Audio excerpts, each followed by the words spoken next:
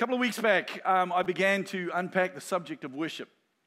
And I took us on a journey back into the old English roots of the word that we use, worship. And I put up the hieroglyphics, the English hieroglyphics, as you can see under there. But the word worship comes from the old English word worthship. And it's actually, you know what, it's a very accurate word because it means to give something worth, to demonstratively attribute value, to give glory to. And intentionally, the background of most of the slides has got a set of old-fashioned scales on it because we need to accurately weigh and measure the value, the glory, and the worth that we put on things. You know, just let me be really clear right here at the get-go.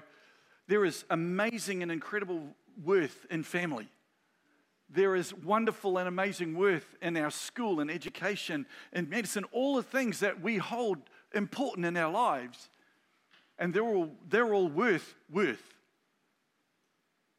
But where things can get out of kilter is when that worth goes higher than God himself.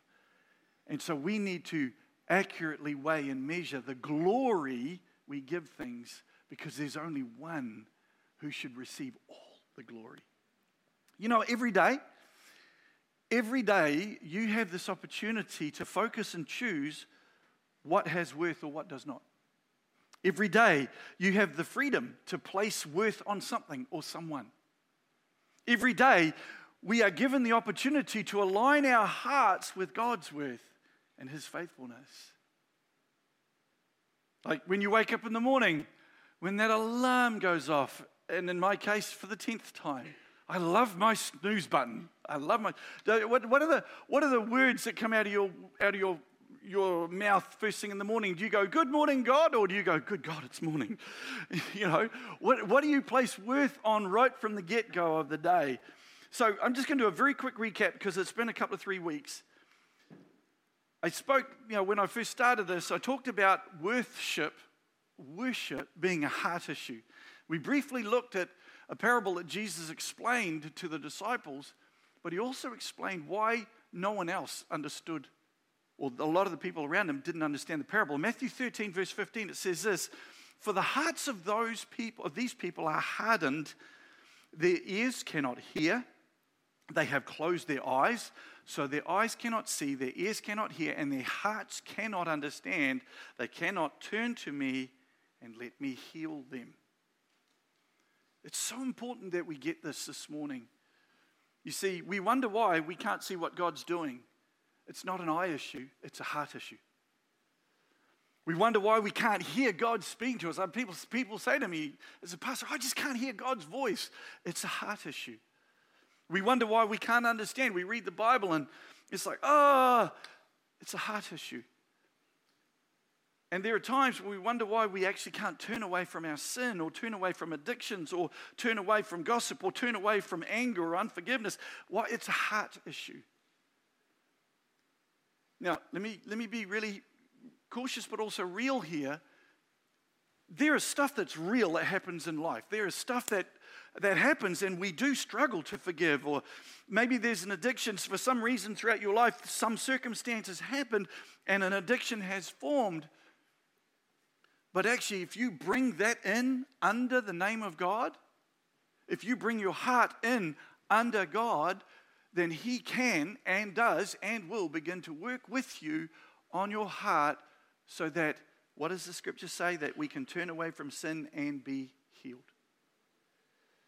Proverbs chapter 4, verse 23 from the Passion Translation of the Bible says this: "So above all, guard the affections of your heart, for they affect all that you are."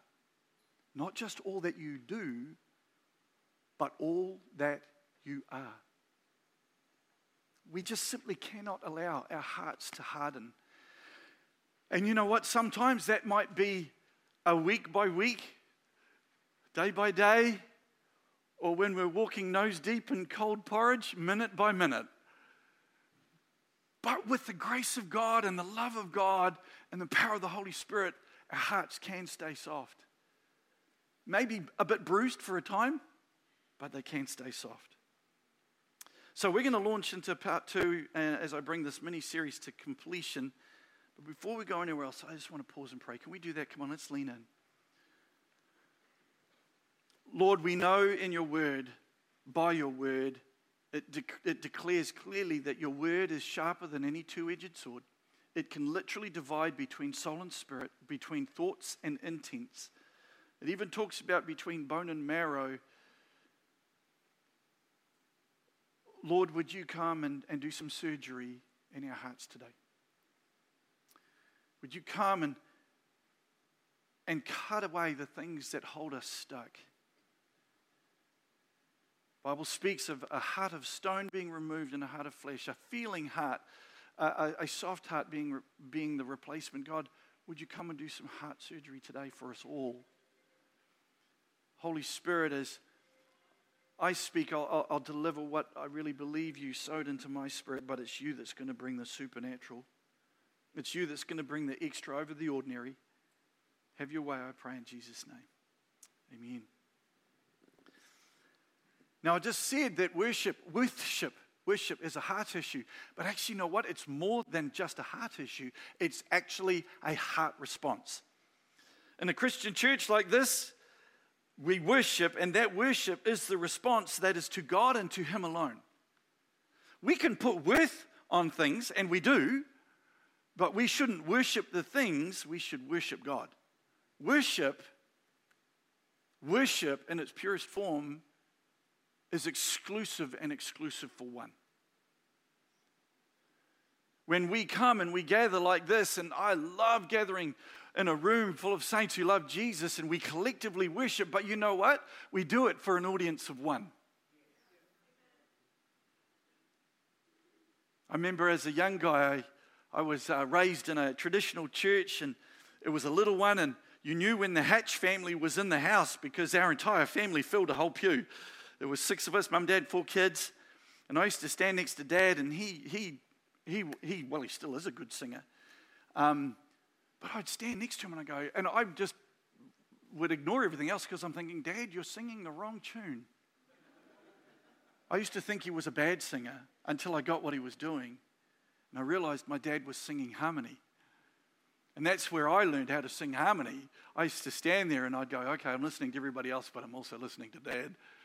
And people, if they saw me, they'd think I was weird because I was like, I was trying to figure out where the notes went, and I think I probably sounded like a strangled goose a lot of the time because I was trying to sing the melody and the harmony all the same. I don't have 2 voices. So I was, and then my voice broke, and we just won't go there. But anyway, you know, that's a response, but we do it for an audience of one. But guess what? We don't just need to wait till today. We don't just need to wait until we gather with the saints to worship. We can worship anywhere, in any place, and in any situation. And one of the most amazing examples of this in the Bible, we are going to remember in less than 45 days. Sorry, those who don't want Christmas. Don't put your Christmas tree up yet. Oh, sorry. Sorry. The wise men, they had a revelation of this. The Magi, when they found and they worshiped Jesus as a baby, you know, in today's Western culture, that would have been slightly creepy behavior. But when these guys rocked up, this was a special child. This child, some 2,000 years ago, who now we know in reading the Bible is not a child any longer, but a man, is the king, and Jesus is his name, and he is the king forever. And here's the thing that just blows my mind. I remember when I was reading this through over and over and over and over and again, and I was like, oh my word. There is no hesitation. There is absolutely zero hesitation in these 3 men. They had come a long way following a star that hung in the heavens, and they got to this rundown, well, compared to what they are used to, okay? These guys lived in the palaces. They come to this little house in this little backwater town called Bethlehem, and they walked in. I mean, just picture it. I mean, would anybody today go, oh my word, look at that star, and sell everything, buy a boat, buy a plane, do something, and just keep following it until it stops? And How many of our families would have a problem with us if we did that? But these three guys, well, it was probably more than three, but because they would have brought an entire entourage and probably several hundred camels. But these three guys, they were scientists. They were professors. They were royal advisors of their day. They had the ear and the audience of the highest kings of the time. And when they walked into that little house and they saw that baby, there was no hesitation. There was no question. They knew who was before them. It didn't matter who they were, what they did, where they came from, or what sort of terrain they had to walk through. All that mattered was they were there, and Jesus was at the center of all. And in the beauty of that moment, that house became the tabernacle. That house became the temple. That house became a house of worship. And they bowed down and they worshiped the King of Kings and the Lord of Lords. Yeah, you've heard me say before, I'd like to try and put myself in the story. Could you imagine the atmosphere in that place? I reckon the air would have been almost crackling with holiness. I mean, we'd had the hosts of heaven singing the hallelujah chorus to the terrified shepherds. And it said that they came and they saw that everything that Gabriel said was true. And on their way back out to the fields, they literally told everybody they saw. I mean, Bethlehem would have been the place to be. How would we respond? You know what? How we respond to God in worship, in spite of our circumstances, in spite of our station, our status, our vocation, what we're going through, where we've been, where we hope to go. In spite of all of that, how would we respond to God? These men give us an example. And it is evidence of their revelation of God. My heart's desire is that we would all grow in a deeper and deeper revelation of the King. The wise men worshiped Jesus. Their worship was not reserved. And it definitely wasn't reserved for Sunday, or the right building, or the right circumstance, or the right surroundings. They just worshipped. Psalm 100, verse 4 and 5 says this: enter his gates with thanksgiving, go into his courts with praise. Give thanks to him and praise his name, for the Lord is good. His unfailing love continues forever, and his faithfulness continues to each generation. Now, we can't actually enter the literal gates of heaven right now. Well, wouldn't that be a Sunday? Come to church and go to heaven. Forget the roast. Or McDonald's, young people. But you know what? It's a heart issue and it's a heart response.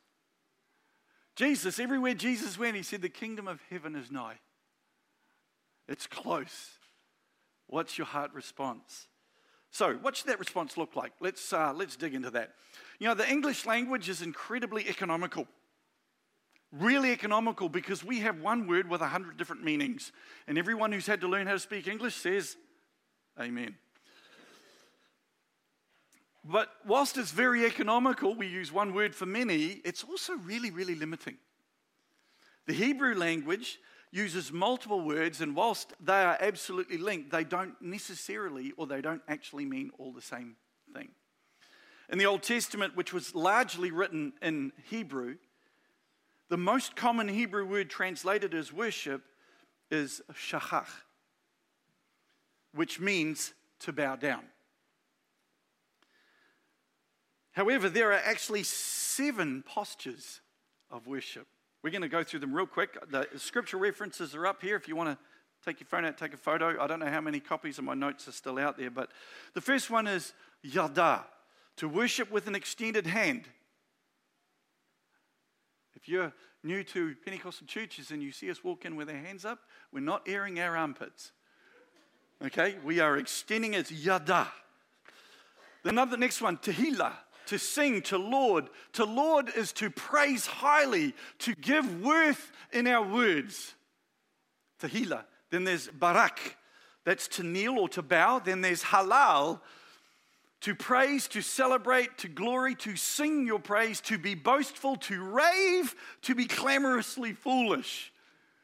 And the most amazing example of that is King David when they brought the Ark of the Covenant back into Jerusalem, who danced with all his might, and his wife looked down on him and she went, "Wow, you look like a total loser."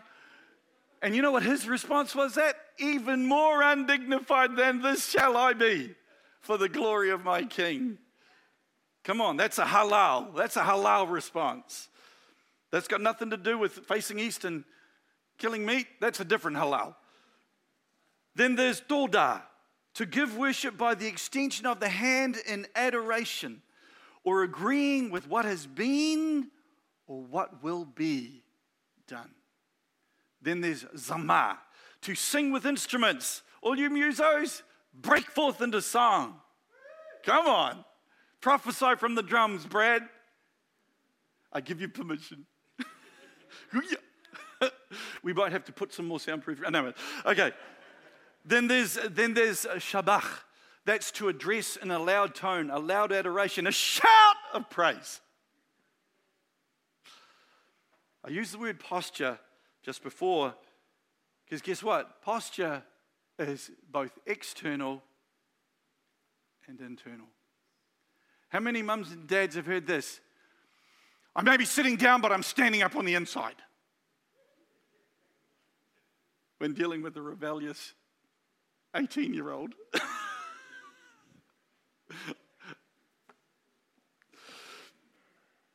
Mark 12 verse 30 says this, and you must love the Lord your God with all your heart, all your soul, all your mind, and all your strength. Okay, let's think about posture.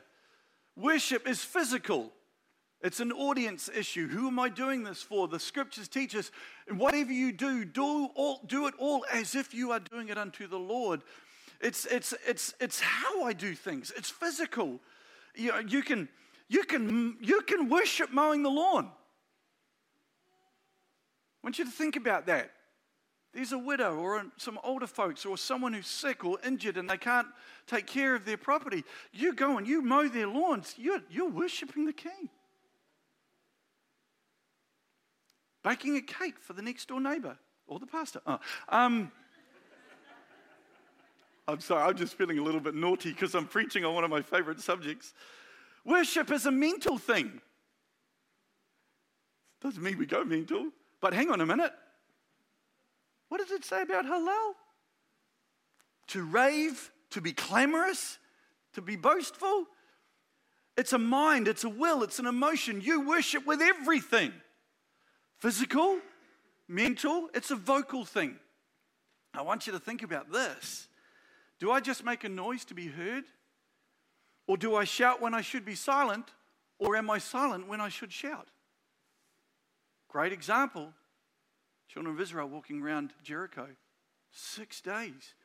Can you imagine over 1 million people being quiet? Now that's a sign and a wonder. That's a miracle. But then all of a sudden on the day 7, over 1 million people. And then what's that one for shout?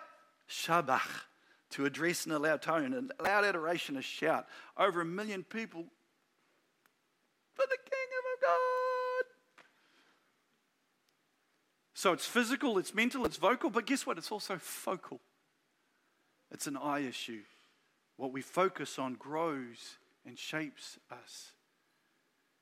Do you look on the things that bring God glory, or do you look on the things that crush your heart? You may have heard this phrase, stop telling God how big your problems are. Start telling your problems how big God is. When you're in His presence, the best response, without question, is worship. Worship before you bring any requests. Worship before you even bring your tithes and offerings and any gifts. The wise men worshiped Jesus before they presented Him the gifts. Worship with or without music. Worship with or without words. When you're at home, sing like nobody's listening and dance like nobody's watching. Oh, okay, must be the only one that does that. All right. Jeremiah 17 verses 7 and 8 says this, But blessed are those who trust in the Lord and have made the Lord their hope and confidence. They are like trees planted along a riverbank with roots that reach deep into the water. Such trees are not bothered by the heat or worried by long months of drought. Their leaves stay green and they never stop producing fruit. Why is this important? Because worship will dig a well. Praise will bust the rock and worship will dig the rock out. Praise will break the hard ground and worship will lift it out and let the anointing flow. Praise and worship are interchangeable words, but like in the Hebrew language, they also have their own specific meanings. Why on a Sunday morning do we start with praise? Because you know what? We just want to bring you into the presence of God. We want to bring you into a place where you can focus on the King. Yes, we acknowledge this. Okay, it's been a bit of a mongrel week, but you know what? I'm here because I'm here for an audience of one. And I'm going to praise him, and I'm going to declare his goodness, and I'm going to yadal and halal and shabach and all of the above, and I'm just going to begin to, and my soul will begin. David, why so downcast, O my soul? Put your hope in God. And it's going to lift. Oh, the glory and the lifter of my head is another way that David described God. And he lifts our head and he lifts our soul. And when we begin to lift and we begin to look, what do? Our hands go up and we go, God, you're worthy of it all. You're worthy of it all.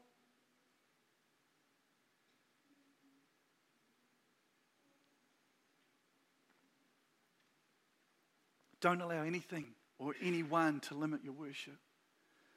Worship God whenever and wherever. Worship him when you feel like it and when you don't. Engage God in worship physically, mentally, vocally, and focally. He gave us everything. Let's use everything to worship him. Last Wednesday morning, so at 7:15 on Wednesday mornings, we have a prayer meeting that's actually open to everybody. And we come and we gather and we pray 7:15 to 7:45. Although sometimes we get really carried away and it goes 10 to 8, 5 to 8. But it's just such a special time gathering with the ones that come. You know, if you're going to pray, you take the gap. It's like Auckland rush hour. You got something on your heart, you got to take the gap because people are praying. But last Wednesday morning, a prophetic picture and then a prophetic utterance. So a picture was given to one person, and then what to do came through another person, and these were the two words. The first person was given a prophetic picture of the oasis of Elim. So if you're relatively new to Elim and you don't know our history, Elim is an actual geographic location. Go on Google Earth, it's an oasis. It actually still exists.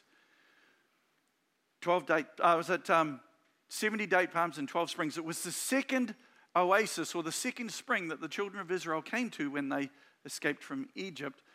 And so the picture was given of the oasis of Elim. The trees were there, and in amongst the trees, there was a hollow in the ground, but there was no water in it. And the person that the Holy Spirit gave that picture to stood there and just felt stirred within themselves to make this shabach, spring up a well. And so we all agreed with that. And no longer, within moments of that happening, the second person then was given I would call it a Holy Spirit directive. And this was the second one. If you will step up and step in, it will flow. There's a key word in that. You. I want to put both of those pictures, those prophetic things, into one picture, and it's going to come up on the screen now.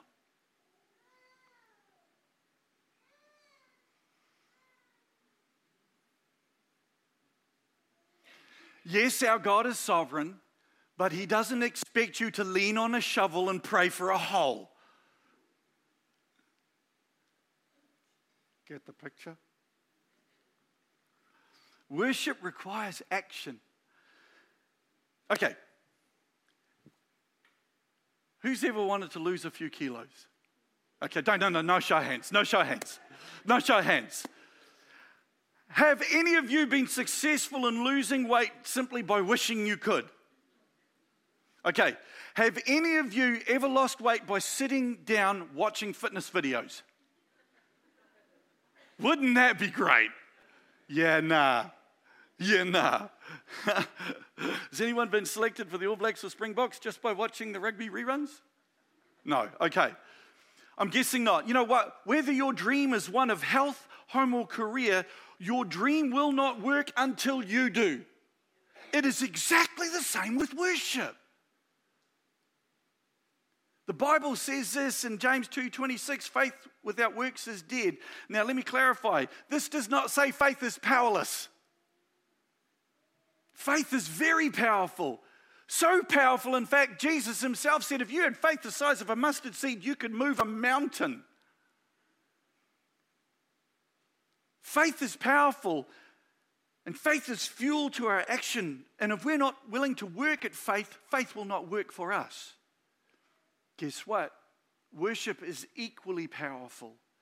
But if we're not willing to put ourselves into it, then worship isn't going to change. Nothing's going to change. Worship's not just a feeling, worship is a response. It's a response when you focus on, when you serve, when you speak. It's an action. We can't just dream about worship. We can't just give a mental nod. You guys worship at church?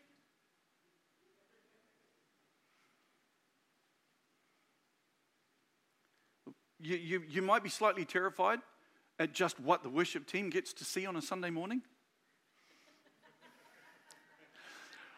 I remember reading a story once, and actually I've met the pastor that did this in his church. Church, let's just say like us, church starts at 9:30. Everybody gathered in church. There wasn't a single person on the stage. And about 5 past, a guitarist came out and did what guitarists do. Ning, ning, ning, ning, ning, ning, ning, ning, ning. And then out come Brad. Do, do, do, do, do, do, Mark on the bass. Anyway, 15 to 20 minutes this went on. Each individual came out, a vocal came out, and don't do that. You're not supposed to do that with a microphone. And by this stage, the church was getting really, really, really, really, really twitchy. And the pastor walks out and he goes, bit of an awkward atmosphere this morning, eh? He said, I want you to know I asked them to do that because I wanted you to see what they see every Sunday.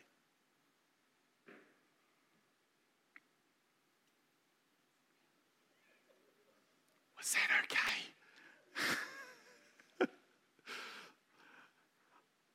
I don't do that to bring condemnation on anybody. But I'm talking about our heart this morning. It's a heart issue. It's a heart response.